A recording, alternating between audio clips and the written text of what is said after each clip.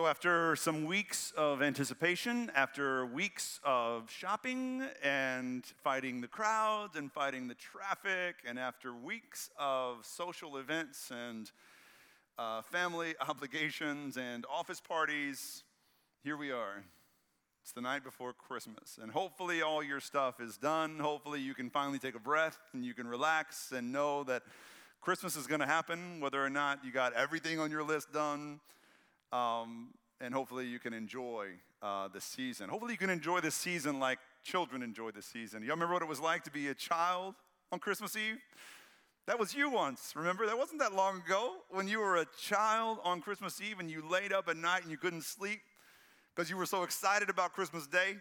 You remember that feeling? Listening for the reindeer hooves on the roof and wondering when Santa's coming and wondering what you're going to get in the morning, and then you get like 2 hours of sleep, which is awful for a child, but you don't care, and you wake up in the morning and you run to the living room or wherever to see the gifts you've gotten. And Christmas is the highlight of the year for most children. For many of you, I suppose, that's the way it was like when you were a child. You looked forward to it. It was exciting. And you made your list every year. You make a Christmas list? I made a Christmas list every year when I was a kid. And this is one example from my third grade year, 1987, Pastor Eric's Christmas list. In 1987, my mother scanned this and sent it to me. Y'all go ahead and read it and judge me. But I was an early adopter, right? So I wanted all this technology in 1987, like the Atari baseball game. You ever play the Atari baseball game? And 2-bit graphics, right? And then I wanted what else the technology that I want? It's all over the list. My electric football team. That's what it was. Yeah. Anybody played electric football on the aluminum sheet? And then you hit a switch, and depending on how your foundation had settled, you won or lost. Like you never knew where your teams were going to go, but man, it was awesome to put their little stickers on the players and line them up, and then hit the switch. And one of these, on the first page of my list, I asked for a robot to do things for me, like clean my room, for example, in parentheses. I think that's number 20 on this list. That was forward thinking in 1987. Not every kid was thinking about a robot to do things for him. And you can have that now, right? Like that's a thing. You can get a robot to do things for you. But nobody knew that in 87. I was a prophet, I guess, in my young age. And when you flip to the second page of my Christmas list, I turn into like this Don Juan kind of a player, kind of a stud. As number 33 says, I want more girlfriends. More girlfriends. I don't know how many I had in the third grade, but I wanted more of them. And I put the E before the I, which means I should have been asking, I guess, for more spelling lessons or something. But number 28 is my favorite thing on this list. Carmen Tyler's phone number. Carmen Tyler was in the 8th grade when I was in the 3rd grade, and I thought I had a shot because she smiled at me once. And I guess, in retrospect, I had really good taste because a few years after that, Miss Tyler became Miss Louisiana, so that was a legit crush, you know what I'm saying? And I never got those digits, though. I never got that number, and I gave up, after I met Pastor Gio and all of that. But I guess I had good taste. I don't know. And let's talk about that. So people want to talk about that name that I want. I wanted a new name in 1987. Gary, for example. I don't know what kind of kid wants to be named Gary. Unless your favorite baseball player in 1987 was Gary Carter, who had the most amazing mullet that the world has ever seen, and I wanted to be him, Gary. Unfortunately, my middle name was Ray, like half of East Texas. My middle name was Ray, and so Gary Ray, that's the most East Texas name ever. But luckily, I didn't get stuck with that name. My parents were smart enough not to fulfill that part of my list. I bet when you were a kid, you made Christmas lists like this one because Christmas was so full of hope and anticipation and just this simple joy. And most of the stuff on that list wasn't even material stuff. I wanted my dad to have more vacation time. I wanted us to have more family time. I wanted like 2 months off school or something, which wouldn't have been good for me. I didn't even know the I before E except after C rule apparently.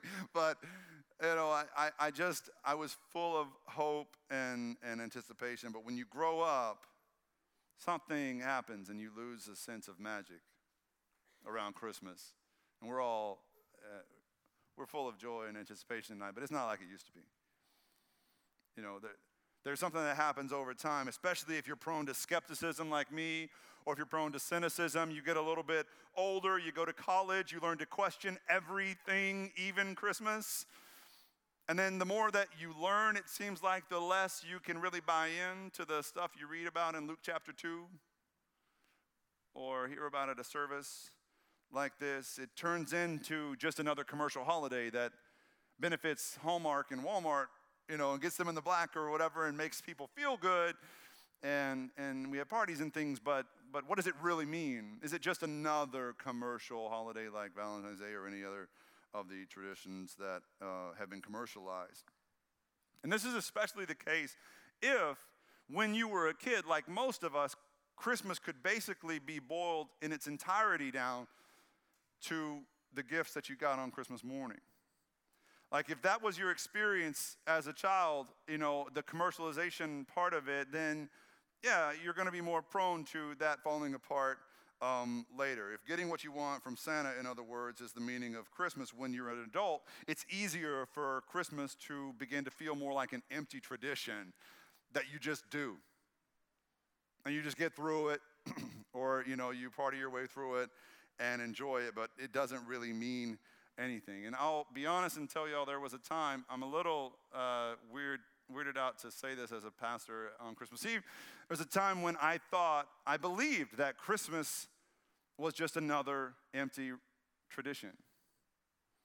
I believed that it was just something that people did, a ritual, right? That meant something, but it didn't mean what people said it meant. It was a time for us to warm our hearts and maybe fill our bellies and, you know, maybe drink a little and maybe enjoy our families and maybe travel a little. But that whole, like, virgin birth thing, I mean, let's get real. You know, that whole, like, miraculous incarnation thing, you know, maybe that's just fiction. Maybe we've done something to this story to make it less truthful than it, you know, could be. There was a time in my life, even when I questioned the historical existence of Jesus. All right, so some of y'all are there now, and I tend to speak more to people like that because I've been there. I know what it's like to actually wonder if, like, Jesus himself was just another myth in a long line of mythical figures invented by men for the purposes of controlling people or manipulating people. And so there was a time in my life I read a lot of books like this one, written by hardcore, famous agnostics. This one called Did Jesus Exist? This is by Bart Ehrman, a famous agnostic, a Bible scholar. And I was on a search for truth, but I was searching only in some more biased secular sectors. And so I began to believe that Jesus, instead of being the King of Kings, was really just the myth of myths. One more man-made religious figure and a long line of other man-made religious figures, right? And so I experienced this deconstruction of my faith. Because I was raised in the Bible Belt, like many of y'all. I was raised in a conservative church. My father was the preacher. And it didn't occur to me until later in life that the only reason I was a Christian as a teenager and into my 20s was because I didn't know any different. The only reason I was a Christian was because I fell victim to this, like, circular logic. So check this out. Like, the only reason I could point to in college for me believing in the Bible is because my church told me I had to. And the only reason I went to church was because the Bible told me I had to. And so I had this circular logic problem going on. And it didn't take me 2 seconds when I left the safety of my parents' home and my home church in the Bible Belt, when I went to college, to just deconstruct all of it. I poked holes in everything I thought I believed, and it all came crashing down during my first couple of years of college, because that's when you learn about all those other man-made mythical figures, right? all the other ones in that long line where a Savior was born of a virgin and there were 12 disciples and he lived till he was 30 and then he was, 33 and then he was killed and then he came back from the dead. And all these stories sounded so similar to me that it sounded as if Jesus was just a copycat myth in a long line of other myths.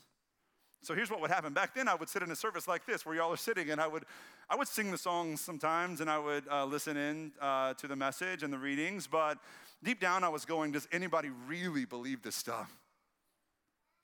Does anyone really buy this? These look like smart people. Does anyone really internally believe that this stuff actually happened? And now that I've gone through this journey back to faith in Jesus, every time I stand up here on Christmas Eve, my heart is always crying out for the people who are where I was for that time of my life. The skeptics, man. The skeptics, the cynics, those with deep doubts who endure Christmas Eve worship because your mom wanted you to, or because you're trying to make a good impression on your in-laws, or because you have a new girlfriend, you're trying to impress her.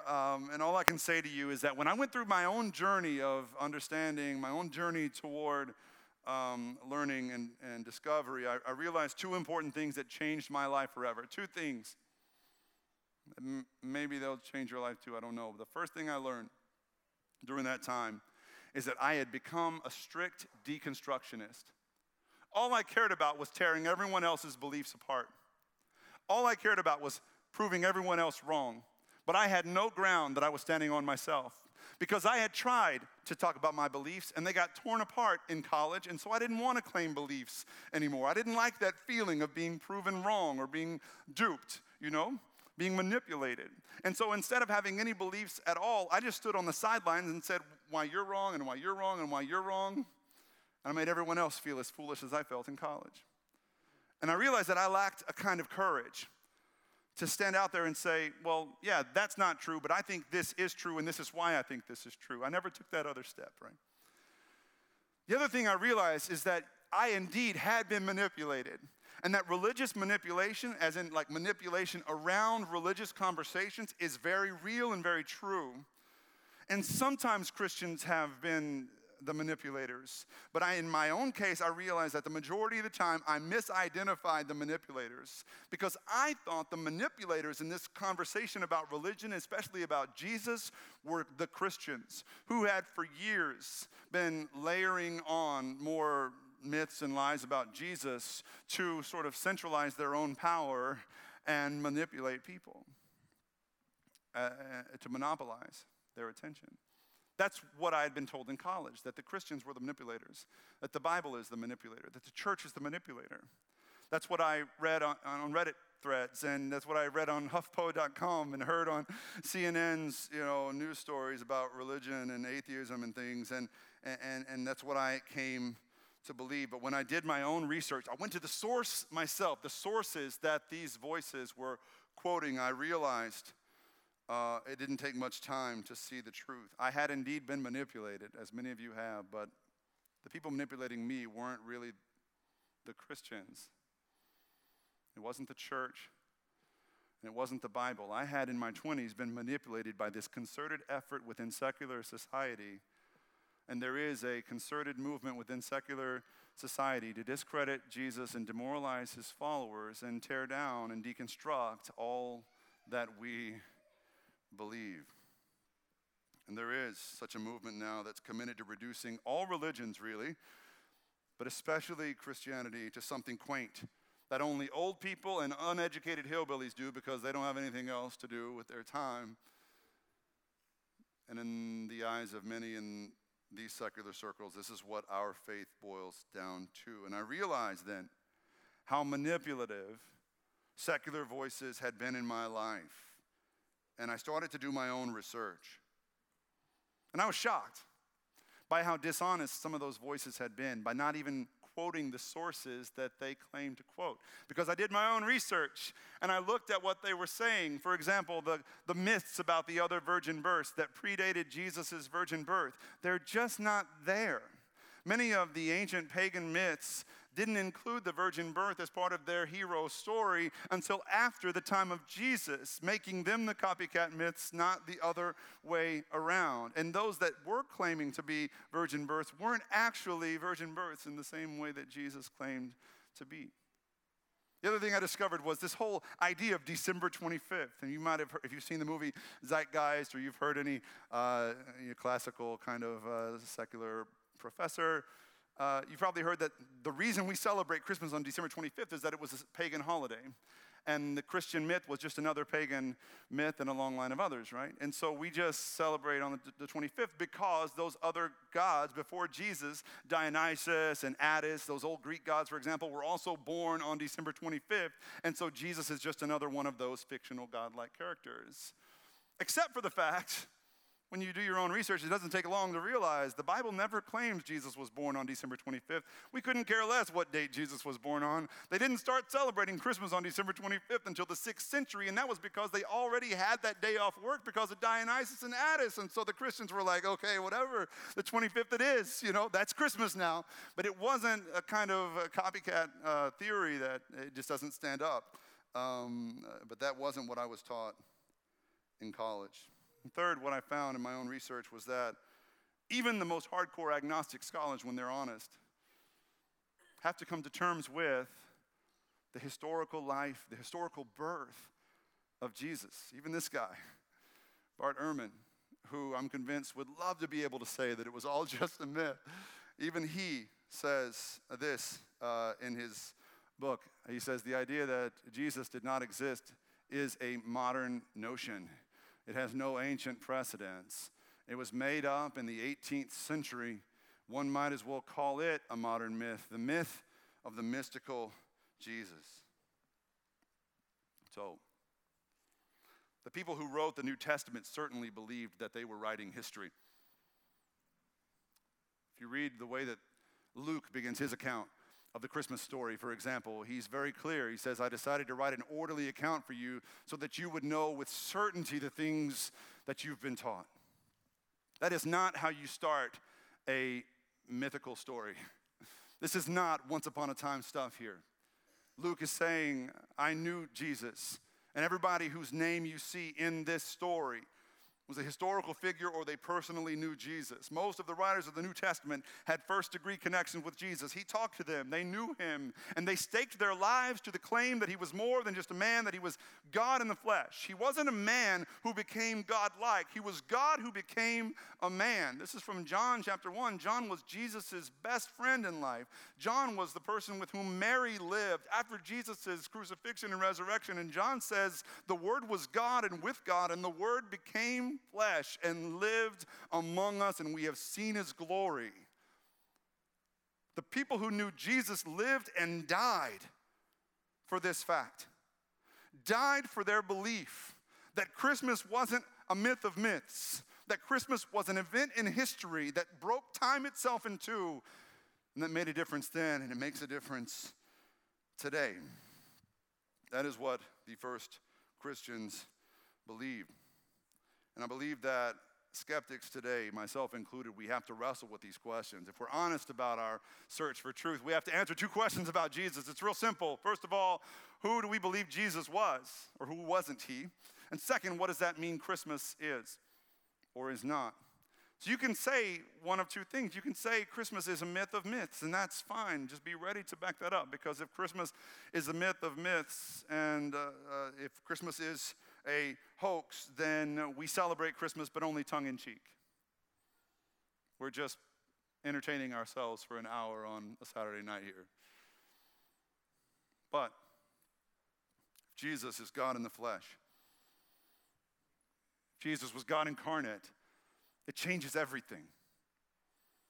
It changes everything today, 2,000 years later, because if God broke into time, if God left the comforts of heaven, wants to break into our time and space and put on flesh and walk among us and teach us the Good Samaritan and teach us the Golden Rule and teach us the prodigal son, and then allow them to arrest him and take him away and strip him and beat him and crucify him and humiliate him. If he overcame life and overcame death and everything in between, then everything has changed. If he entered the fray on our behalf, then everything, even as crazy as the world seems to have gone in 2016, everything's going to be okay if God became a man. He's got this. If Christmas is real, whatever burdens you're bearing, he's got this. Christmas changes everything. The hymn we sang earlier, the Christmas carol, O Little Town of Bethlehem, my favorite one. I don't know if you have a favorite Christmas carol. You might. I hope you do. And I hope it's O Little Town of Bethlehem, because if it's not, then you're wrong, and you're free to go. I'm just kidding. But I really, really love that song. I requested it be the last song before the message tonight. It was written by a pastor, a skeptical pastor. This is why it's one of the reasons why it's close to my heart. Pastor Phillips Brooks, who wrote it while in the Holy Land, celebrating Christmas alone in the Holy Land in 1865. But his journey to that point, to Bethlehem in 1865, began 4 years earlier in 1861 when he was assigned to pastor a church called the Holy Trinity Church in Philly. And any American history buffs will know, you don't have to be a buff to know, 1861 to 1865, not our finest hour, right? It was the darkest hour in American history, the Civil War. And while Pastor Brooks was a good pastor, he grew the church and he knew how to preach the gospel, and people came. During that time, he buried 150 young men from his congregation who died in that war. I don't think we can really wrap our heads around the effect the Civil War had on Americans. 620,000 soldiers died in 4 years' time. That was 2% of the American population. That'd be like 6.5 million people dying in 4 years' time today, if you can imagine. And then there were all the civilian casualties, and Pastor Brooks had to walk with, mothers that mourned their sons and their husbands, and fathers that mourned their kids. All this grief and trauma had happened. And in early 1865, when the war was ending, Pastor Brooks hoped that it would all get back to normal. And then on April 15th of that year, President Lincoln went to Ford Theater, and the tailspin continued. And a few days later, the White House came and formally asked Pastor Brooks to do the eulogy at President Lincoln's funeral. So Pastor Brooks went to Washington, D.C., and he was there on the train where they put President Lincoln's body and casket. And there was this 1,600-mile journey from Washington, D.C. to Springfield, Illinois, Lincoln's hometown, where he'll be buried. But it was kind of like a funeral parade of sorts, like 1,600 miles of train tracks flanked by Americans dressed in black, mourning their president, in many ways mourning their country. And Pastor Brooks was on that train, and he saw 1,600 miles worth of Americans. He said they looked emaciated. Their eyes were sunken. They were broken. They were in despair. They were just destroyed by the last 4 years of war and now the loss of this hero president. White Americans, black Americans, brown Americans, male and female, young and old, all together just devastated by what they had seen and experienced. Pastor Brooks, too, was devastated by what he saw. But he did what pastors do. He pulled it together for the sake of everybody else, and he just ministered to everyone else's needs, and he just kind of suppressed everything for a while. But the minute that funeral was over, he decided he wasn't going to go back and be a pastor again. He hopped on a boat and went to the Holy Land alone because he needed to know the truth, because he had become a skeptic, and who could blame him based on what he saw? So he went to the Holy Land, and he did what they tell every Holy Land tourist not to do. First thing he did, he broke from his group and rented a horse and went out into the country on his own and camped out in the hillside of Bethlehem by himself for a couple of weeks. And one night when he was there, as the sun was setting, all of the stuff that he had suppressed for 4+ years came bubbling to the surface. All of that pain, all the rage at God, all the doubts and all the questions came bubbling to the surface because his skepticism was such. He was questioning everything. If God is real, then why would God let this war happen? If God is real, if Jesus is real, why would Jesus, who wants to free slaves, let this president die? Deep questions were bubbling to the surface of his soul that night. But something occurred to him that night as he dealt with all of this emotion and all these questions and pain. He realized something as he looked over the town of Bethlehem. He realized the absurdity of it all, the Christmas story. It's absurd, he realized that night, that God would be born in a place like Bethlehem, because Bethlehem is and has always been a nowhere place. If you've ever been to Bethlehem now, you have to go through a military checkpoint or two to even get there. And when you get there, there's not much there. And you have to pass the huge metal wall to even get into Bethlehem. And it's kind of a nowhere place now, but it was even more so in 1865 when 110 people lived there. And even fewer people lived there when Jesus was born. So the idea that God would choose to be born in a place like Bethlehem and not in a palace in Rome and not in the temple in Jerusalem, but this nowhere place, that God would come out of nowhere, was absurd. That God would choose to be born to a teenage mother who got pregnant outside of wedlock, and this stepfather figure who didn't have two nickels to rub together and almost left them, before he had that dream, and that the first witnesses, the only witnesses to the birth of God, would be a bunch of night shift shepherds no one trusted to even watch the sheep during the day when they're running around. Like these are the facts of Christmas. It's absurd. And it occurred to Pastor Brooks that night that the miracle of Bethlehem, that Jesus would be born in Bethlehem, that God would come out of nowhere, was so absurd that it must be true. Because if something so absurd were not born in truth, it would have died out long ago, like so many other absurd things do. But this truth has endured, in spite of all our efforts historically to kill this little truth. It has endured. And it was that night when Bethlehem saved his soul that he wrote, "O little town of Bethlehem, how still we see thee lie, the hopes and fears of all the years are met in thee tonight." When he wrote this song, Bethlehem wasn't just the town. Bethlehem represented his own soul, his own heart, which had been broken by war and despair and grief and doubt.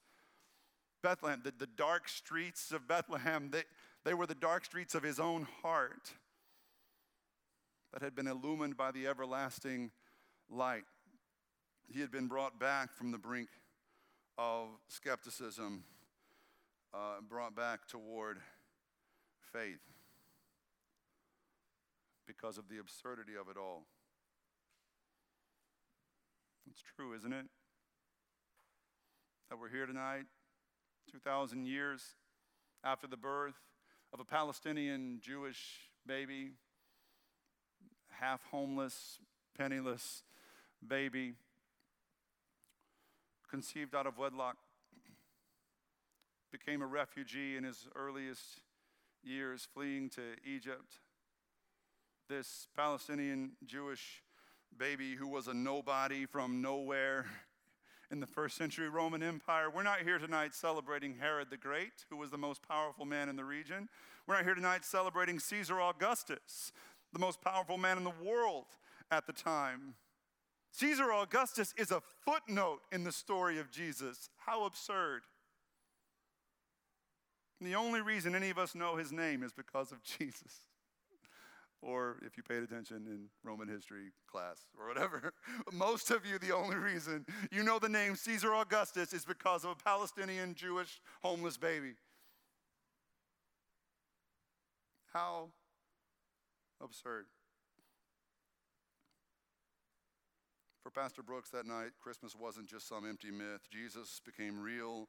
God entered history. Christmas is a true story, and everything changed. And I think most of us want to have that experience with Christmas. Most of us came here tonight wanting Christmas to be true, wanting to feel certain about our belief in Christmas.